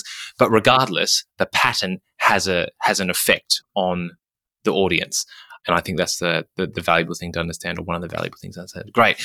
I think I'm starting to understand the idea of pattern a bit more, Sam. But I have 5 more questions. No, I'm joking. Let's go into the big idea number 3. What is it for us? So this is the idea that texts are informed by the contexts that they're written in. I guess the idea that a text is sort of a product of its time. I think that's quite a difficult thing for students to grasp. And I think this idea of sort of chronology and history and where texts are placed within that is kind of really important. One of the things that English teachers will recognise that you can see a lot of in essays is students referring to people in them times, or making sweeping generalisations about women over time. So they'll study, something like An Inspector Calls, which was written in 1945, and sort of talk about women in that in the same way that they would talk about it in texts written in the late 1800s. So women were oppressed by men, as if that was exactly the same. So this idea that contexts are different and that the writer is living within that context is really important. So when we talk about, was Lady Macbeth an early feminist, whether we ever would talk about that, you can't consider that within the context of 2023, where our understanding of that idea of feminism has moved on. So I think that's why that's really important. But we can then explore things like how groups are represented.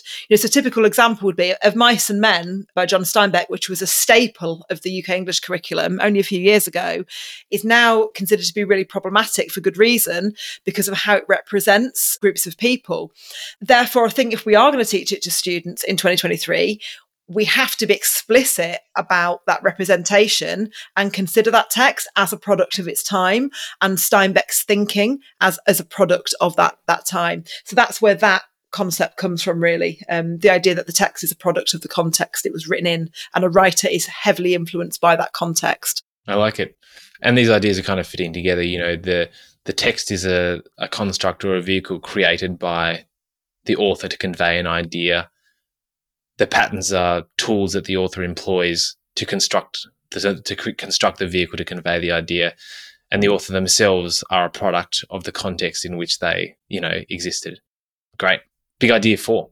So the fourth one is the idea that every text is an argument in some way. By argument, we don't mean a conflict, more an expression of ideas or an attitude towards something, and that can influence us. So thoughts, feelings, sometimes behaviour. And then some examples we give in the book around this are, that it might be an argument around social and political change. So we've talked about, An Inspector Calls and ideas around the injustice of the class system. It might be an argument around redemption, so with the Christmas Carol, ideas around hope, something like that. So that there's always an idea or an attitude or an argument at the heart of a text, and that the text can influence us, our own thoughts, feelings and behaviours through that argument. How is that different from the first one, or texts are constructs or vehicles that authors construct to convey ideas? I think it's being more explicit about the idea that there is an attitude, really, or a kind of an idea to be conveyed in every text, whereas the idea of text being constructs is kind of broader, and this idea about that you're constructing meaning through text, the idea that every text has an argument that influences us in a specific way, I think is more specific around intention and how attitudes and ideas are conveyed.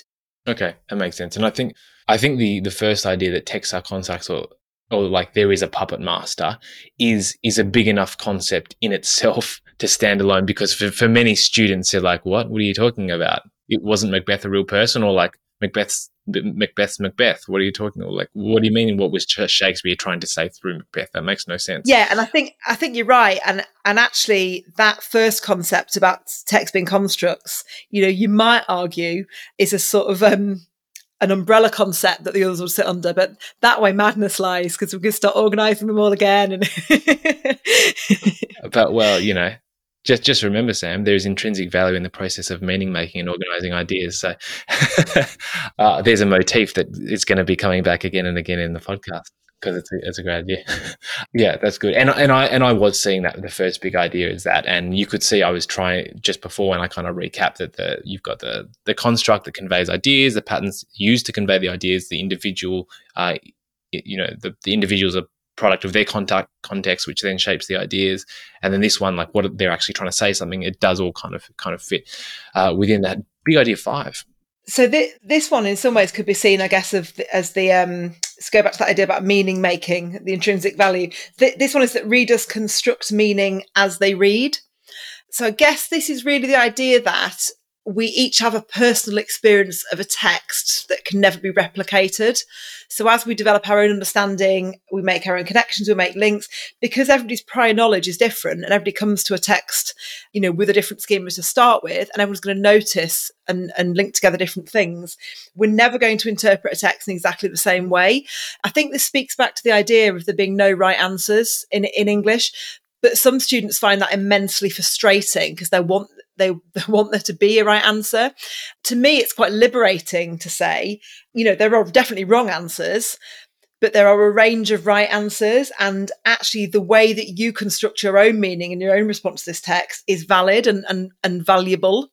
What we've seen a lot of, I think a lot of English teachers would agree with me, is this idea of kind of the impact or the effect on the reader, and that leading to some quite meaningless writing from students, kind of this idea of the writer's done X and the effect on the reader is Y, and them not seeing themselves as the reader, almost like they try to second guess what some other nameless reader somewhere else would think, and there being a right answer. So the impact, the effect of Scrooge, Dickens describing Scrooge as cold is it makes the reader think, he's not a very nice person, or it makes the reader think that he's going to do bad things, rather than what this sort of deeper concept is getting at is that meaning is created sort of individually, and our own interpretation is valid and valuable, but it's informed by certain things. So our own background, our own experiences, our own knowledge that we bring to a text, we will bring to the way that we make meaning from that text. And where we see that, manifest most problematically is with the students that we teach that are the least likely to have had those background experiences and have that background knowledge that's going to enable some of those connections. So we give some examples of that, in the book. So he gives a clear example of some students we worked with where we took them out for the day to sort of local sort of National Trust property. And, many of the students there, we were working in a really disadvantaged area of Leeds at the time. They'd never been to a farm. They'd never seen a sheep or a cow. They didn't know what the farmer on the farm was doing. It was the whole thing was a kind of a whole new experience for them. And Zoe and I had a discussion on that walk about some of the ways that might manifest in the classroom. For example, if they thought that the farmer was the owner of this huge property that we were on at the time, what therefore was their understanding of the concepts of class and hierarchy and power, and how would that maybe disadvantage them in understanding some of those kind of bigger concepts? So I think that idea, constructing meaning, students need to be aware of that in the sense of valuing their own individual interpretation and knowing that's important. But teachers need to understand that concept, particularly when they think about how they go about enabling our most disadvantaged students to access the curriculum as well, and where they might need to do more work to fill in some of those gaps so that students can construct their own meaning. No, that makes a lot of sense in terms of the value of teachers understanding that concept. I'm curious, for the other 4 concepts, it seems clear to me how they lend themselves to students constructing more nuanced answers to English questions. So, first they have to understand the text of constructs so they can actually speak about the author as an agent. They need to understand that patterns are used so that they can identify them and discuss them and how the author has used them. They need to understand the context of the author and how it's influenced the author so they can speak about that. They need to understand that every text is an argument so that they can talk about the points and the arguments that the author is trying to make. With this last one, readers construct meaning as they read. How would you expect or hope a student brings that to bear in a response or in their understanding of a text? I don't think with this one it's so much about seeing it in an answer, in that we'd be able to spot where they've done that. It's maybe a broader idea about personal response and, as I said, like the validity of that. And, in the classroom, for me, that would look like teachers explicitly utilising strategies and ways of teaching texts that enable that level of kind of personal response. So for example, some of the ideas that we look at in the text around, in our book around diagramming and mind mapping and things like that, what I think you have to be really careful is when you model those things to a whole class, what you can sometimes end up with is everybody copying the same thing from the board, then everybody has got the same response to the text recorded, and then the writing that they produce kind of follows that pattern. So it's about using teaching strategies that enable students to construct different meaning, like not doing all the thinking for them. So, for example, if you're looking at bits of text or bits of language, a way that I would do this when I first started teaching is have a quote on the board and we'd start analysing and annotating it, and everybody would copy down the exact same thing. That's not creating a space where, sometimes you have to do that for valid reasons, but by and large, that's not creating a space where pupils are constructing their own meaning. They are just writing down the meaning I've constructed in front of them. So for me, it's less about I'm looking for that specific concept in an essay, or I'm able to notice it. It's about, I guess it's a process of assimilating all of the other concepts and things that we've talked about, and kind of valuing that process of their own construction of meaning and their own relationship with the text. Yeah, okay, that makes sense. So it's about recognizing that we need to kind of create space where the pupils construct their own meaning and link the ideas to their own prior experience in such a way that they're going to stick and actually make sense to them personally. Is there a place for students to bring self-awareness into like their essays and writing? Like, it had this effect on me because of the context in which I was brought up. Like, is there ever a place for that?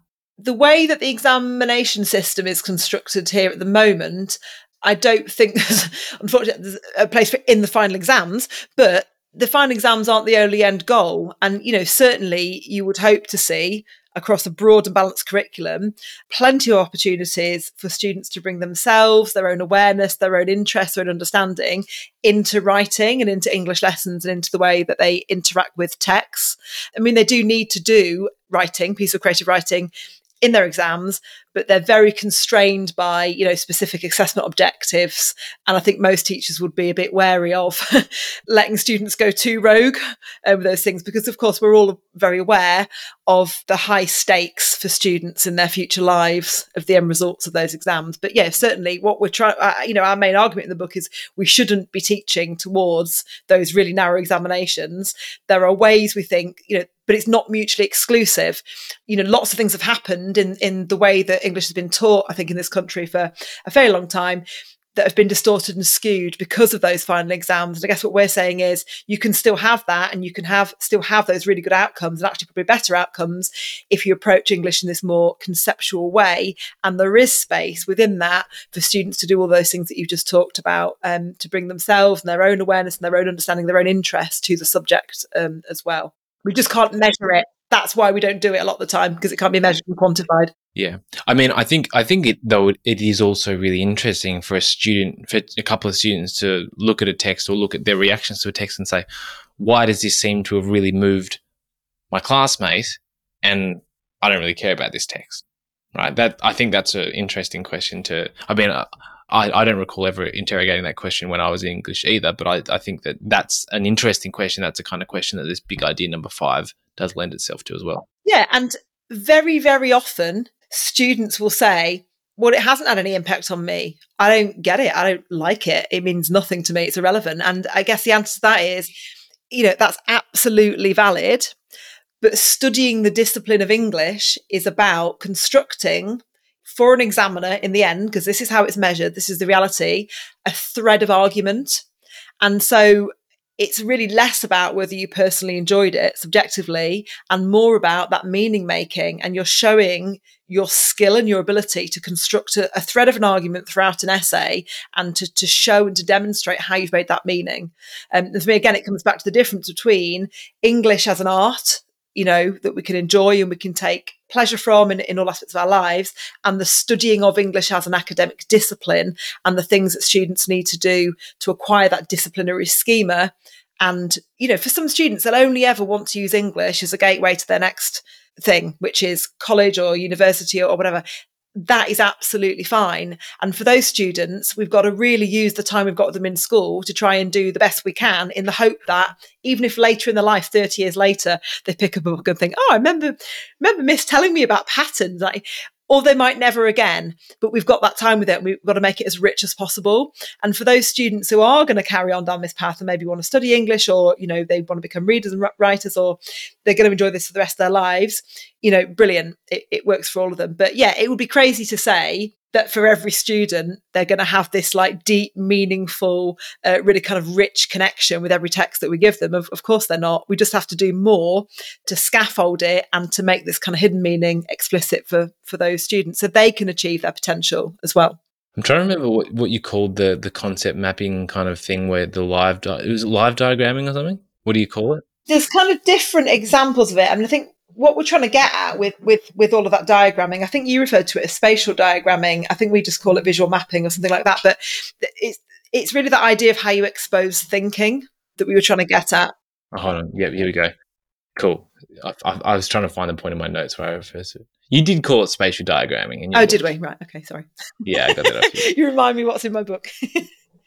No, it's all good. I definitely need that a lot of the time as well for my own books. Thanks, Sam. That was awesome. The 5 big concepts, and I might actually just recap those for listeners. So the first big idea was that texts are constructs. Texts are vehicles that authors construct to convey their ideas. The second one was patterns, and that texts use patterns, or authors use patterns that are conveyed through language, and that they use these in systematic ways to have an impact on the reader. Third idea was that texts are informed by the context that they're written in.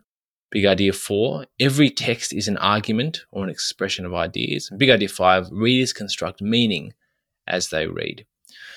I'm keen to zoom in a little bit more, Sam. Now, just before zooming out again, and this is into the classroom. So when I think of English teaching, and I'll let you in on a little secret, I've actually put my hand up to teach some English next year, being a maths teacher, and this was in large part because I was so excited by your book, and I was like, this is amazing. I want to give this stuff a crack. So I'm not sure if the school's going to give me the tick yet, but I am definitely excited about it. But that being said, my knowledge of what actually happens in an English classroom, what it looks like, what it should or could look like, is pretty limited. Like for maths, I get it. It's like explain a theory, do an example, get students to do the example, check that they understand it. Hopefully, and though to be honest, after reading your book, I'm thinking more about the conceptual level and, should I have outlined the 5 big concepts of maths? And that's another question I was wanting to get to, and we may or may not get to today. But I know what a maths lesson looks like. I'm not as clear about what an English lesson looks like, and especially around this concept-based approach. So if I'm a teacher standing at the front of a class in an English lesson, what are some of the things I might be doing to teach my students in this way? So the first thing to think about that maybe makes English different from other subjects is often we think about it as a subject that results in a product, and the product is more often than not writing or essays. And what can happen there is that lots of English lessons become about all the things we need to do towards the journey of writing an essay. So that might start in, as young as 12 in sort of our year 7 with writing paragraphs. So something is taught, there's some sort of discussion around it, and then the kids write something, and it all becomes about that product. For Zoe and I, we would say English is writing is the product, but English is really about thinking. So for me, a good English lesson is one where students are doing lots of thinking, and often that comes out through talk, and thinking is enhanced by talk. Sometimes it just looks like them doing, showing their thinking various ways, or being given various ways to think about text. So the first thing for me, if you're picking up English for the first time, and good luck to you, and I'm sure it'd be brilliant, is to be really cognizant of how thinking happens in English. And it's really easy to get it wrong, I think, particularly when you're modelling that to students. So one thing I personally have to really work hard to do is to rein in my tendency to be a bit scattergun and get carried away, because my thinking will go off on lots of different tangents. And in the early days of working with a class before I get to know them properly, or where students need that thinking to be more scaffolded, that's something to sort of be really, really careful around. I think then for me, good English teaching is about having a clear sense of the goal, about what thinking looks like to get towards that goal, and then modelling it carefully. So if I give you an example, yesterday I was teaching a year 11 class, and we were looking at a poem which teachers here will recognise, called Checking Out My History by John Agard. It was the first time I've taught them properly, don't know them well at all, and they're a low retaining year 11 class, and there's some particular challenges in that class for all sorts of reasons. So, I was really conscious of building some foundations around that poem. There are some things they need to know before we could start reading the poem. And some English teachers would disagree with that. Some of them would say, go straight in with the poem, read it, and make the meaning together. I started with my goal. So by the end of the lesson, I wanted them to have a sense that the poem was about power and people who use power to suppress freedom of thought. Now, this is a low attaining class. They're quite tricky. That might sound really, really ambitious. But my goal was a sense of that concept. They'd done a bit of stuff before on power, looking at some other poems. So the beginning of the lesson, we always start, because the school I'm working in, this is part of their routine, they start with some retrieval practice around some concepts and ideas. Then it was about knowledge building and sort of input. So I shared with them some key vocabulary. We looked at the word Eurocentric. We looked at the word distort. I made sure they understood what that meant. We looked at the author's background, his intentions and his attitudes. So they had the idea that this author was interested in Eurocentric views and how the British education system kind of had distorted his view of his own history. So that sounds, we did that in a quite a directive way, I would say. I taught them the vocabulary, I gave them the knowledge, they took some notes. So we were probably about a third of the way into the lesson. We then looked at the poem. So I guess this was sort of like a micro version of that example from before about George Orwell. I was trying to forefront some concepts and ideas before we saw the text. So that was pretty didactic, you said. It was pretty didactic. You were like, here's Eurocentric, here's a definition, copy the definition to your book. Yeah, and we talked a bit about it. So when we talked about what the word Eurocentric mean, I said, where does the word euro come from? They latched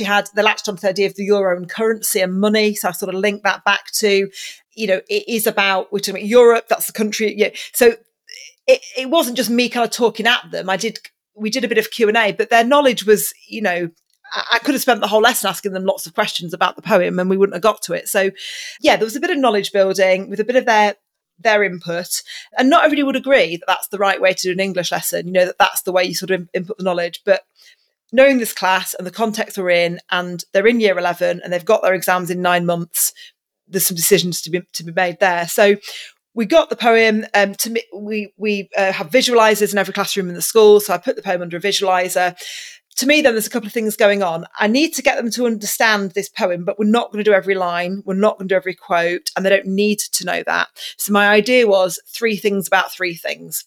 So I planned prior to that lesson, what are the 3 bits of this poem they need to understand, or the 3 quotes, or the 3 parts, to get to this idea of power being used to suppress thoughts. I'd pre-planned that, and I knew which bits I was going to pick out. Again, some English teachers would say, you're just directing what they think. But for me, it comes back to that framework. I've got the bigger concept as the goal where I want them to get to. We could spend an hour trying to get to that goal, but they all pick out 3 different things, and some of them will be wrong. And again, it comes back to, where are these students in their journey? They're in year 11. They've got lots of gaps in their knowledge. to me, that's appropriate. So we went into the poem. The first line is, the first two lines are, dem tell me, what them want to tell me. So it's this idea that the education system is telling him what to think. So I said, so my idea now was two things. I was going to model my thinking out loud. So I was going to try and model what questions am I asking about this poem? And I'm going to ask them out loud so they hear me asking them. And if they can answer them. We can have a discussion as we go along. And I'm also modeling the process of annotation, which again is something we don't always explicitly teach, but I want them to see me on the board. What am I underlining? What am I highlighting? What am I writing? Because they really struggle with that. And that's the product of meaning making. By the end of the lesson, they need to go away with something recorded that captures the meaning that they've made, because if not, they're going to forget it. So there were two things going on there: modelling thinking out loud and modelling annotation. So I got the poem up on the visualiser, and I'm not claiming this is an amazing, top-notch English lesson. I think this is the bread and butter of what English teachers do most days. So I said to them out loud, right, Dem, tell me, who could Dem be? Who could Dem be? Who are we talking about? Who is telling him what to think? And straight away, some of them are saying people in power, schools, teachers. Right, okay, is it teachers? Have I decided today what I'm going to teach you? Did I pick this poem out of nowhere? No, miss, you're told to by the government. They tell it, okay, right, so it's the people above me, so it's the people in power. Okay, so we made citations. Then the next line is about they blind me to my own identity. So again, I asked some questions out loud. So I said, okay, so hang on. So he's being told what to think here. Is he actually blind? Is he actually literally blind? No, miss, he's not actually blind. That they're kind of answering. Right, okay, so what could that mean then? If he's not actually literally blind, how else could you be blinded? So I'm trying to get some sense of, remember, I don't know the students well, how conceptually they actually think. So are they able to go, that's actually a symbol, that's a metaphor? And actually they did. And one of them said, no, miss, he's metaphorically blind. I mean, I was pretty blown away by that. And I said, okay, what does that mean to metaphor? Well, he's not actually blind. He can see, but he can't see what's hidden. He can't see what's really going on. They said, okay, so we annotated that. And then one of them said, miss, he can't see the hidden truth. It's hidden. So, okay, so what's being hidden? So we were doing a lot around just this kind of one quote, but quite quickly they were getting these kind of conceptual ideas. And so all I did to get them to that, who could that be? Hang on a minute. He's being told what to think. Who's telling him that? Hang on, is he really blind? Or is that something else going on there? Is there a deeper meaning? Okay. What could that mean? And if they didn't know, I wasn't going to waste, I'd tell them and we would annotate it together, but they would give me great answers. They didn't know every line by the end of the lesson. We actually ran out of time a little bit. So we actually only did three things about two things. So I need to pick that up next lesson, but they did get the concept. And by the end of it, they were all clear, this is about powerful people, stopping people less powerful from thinking and learning about things they should be learning about. And to me, that's a different approach that I would have used in the past, which was line 1, let's annotate, me write it on the board, they copy it down. Line 2, me annotate, they write it down. And I'm pretty certain that that's more powerful and more memorable. So when they come back next lesson, we'll start the lesson with retrieving some ideas around that concept and revisiting it. Then we'll go back to the poem and look at it through that lens. So I might say to them, right, last time, remember we talked about the writer being blind and what was he being blinded to? Right. Are there any other words in the poem that are linked to that idea? And there's a line about an eye being bandaged. So we might go in with that. So again, that's nothing, revolutionary. It's essentially kind of retrieving some ideas from previously, and some of them are going to be really important to this lesson around power. It's building a bit of foundational knowledge and checking what they know. It's giving them some input, so the new poem, but I'm making conscious and ongoing decisions about how much they can handle of that. And they did quite quickly get to some conceptual thinking. I built on that. I asked a lot of questions out loud, and some of them they could answer and some they couldn't. And I modelled how you would annotate a poem kind of around that. And I think there was no writing at the end at all, but there was an annotated poem and an understanding, I think, of a concept. Bread and butter English teaching, I would say. I would love to just ask you a million more questions about that, Sam, but I know that you need to go very soon in 6 minutes. And so we've just negotiated through the powers of editing that you didn't hear, audience. We've just negotiated. We're actually going to come back tomorrow. So this will probably be a 2-parter. This has been 2 hours. We said we're aiming for an hour tomorrow. Let's aim for an hour. We'll see what happens. But I can't thank you enough for today, Sam. It's been absolutely fantastic. Like I said, you've really been opening my eyes to what English teaching can be. You've given me an experience that I wish I had had in my own classrooms as a student. And I can't wait to pick up on some of these themes tomorrow and continue the conversation. Yeah, thanks, Ollie. It's been a pleasure. I look forward to continuing. Awesome. See you then, Sam. Hi all, it's Ollie again with one more thing before you take off. And that one thing is EdThreads. Would you enjoy a short email every Friday that provides a little fun, a little mental stimulation before the weekend ahead? My free weekly newsletter is super short, easy to sign up, easy to cancel, and it's basically a half page every Friday that shares all the coolest ideas and teaching tips that I've come across that week. It's kind of like my diary for teaching and learning that you can get free access to. I often link to recent papers that have come out, tweets and Twitter threads, important reports, new books, blog articles, and even other important podcasts that have been sent to me by leaders in education, including many guests from this show, and that I've discovered from scouring the world of education. I filter these ideas and resources so that you don't have to, and I only pass on the very best ones to you. So, if that sounds like fun, if you'd like a little bit of goodness before you head off each weekend in a concise, quick-to-read format, just go to ollielovell.com/subscribe to get EdThreads. Stop what you're doing and sign up before you forget. That's ollielovell.com/subscribe. Thanks for your time and listening today. Have a wonderful week, and until next time, keep learning.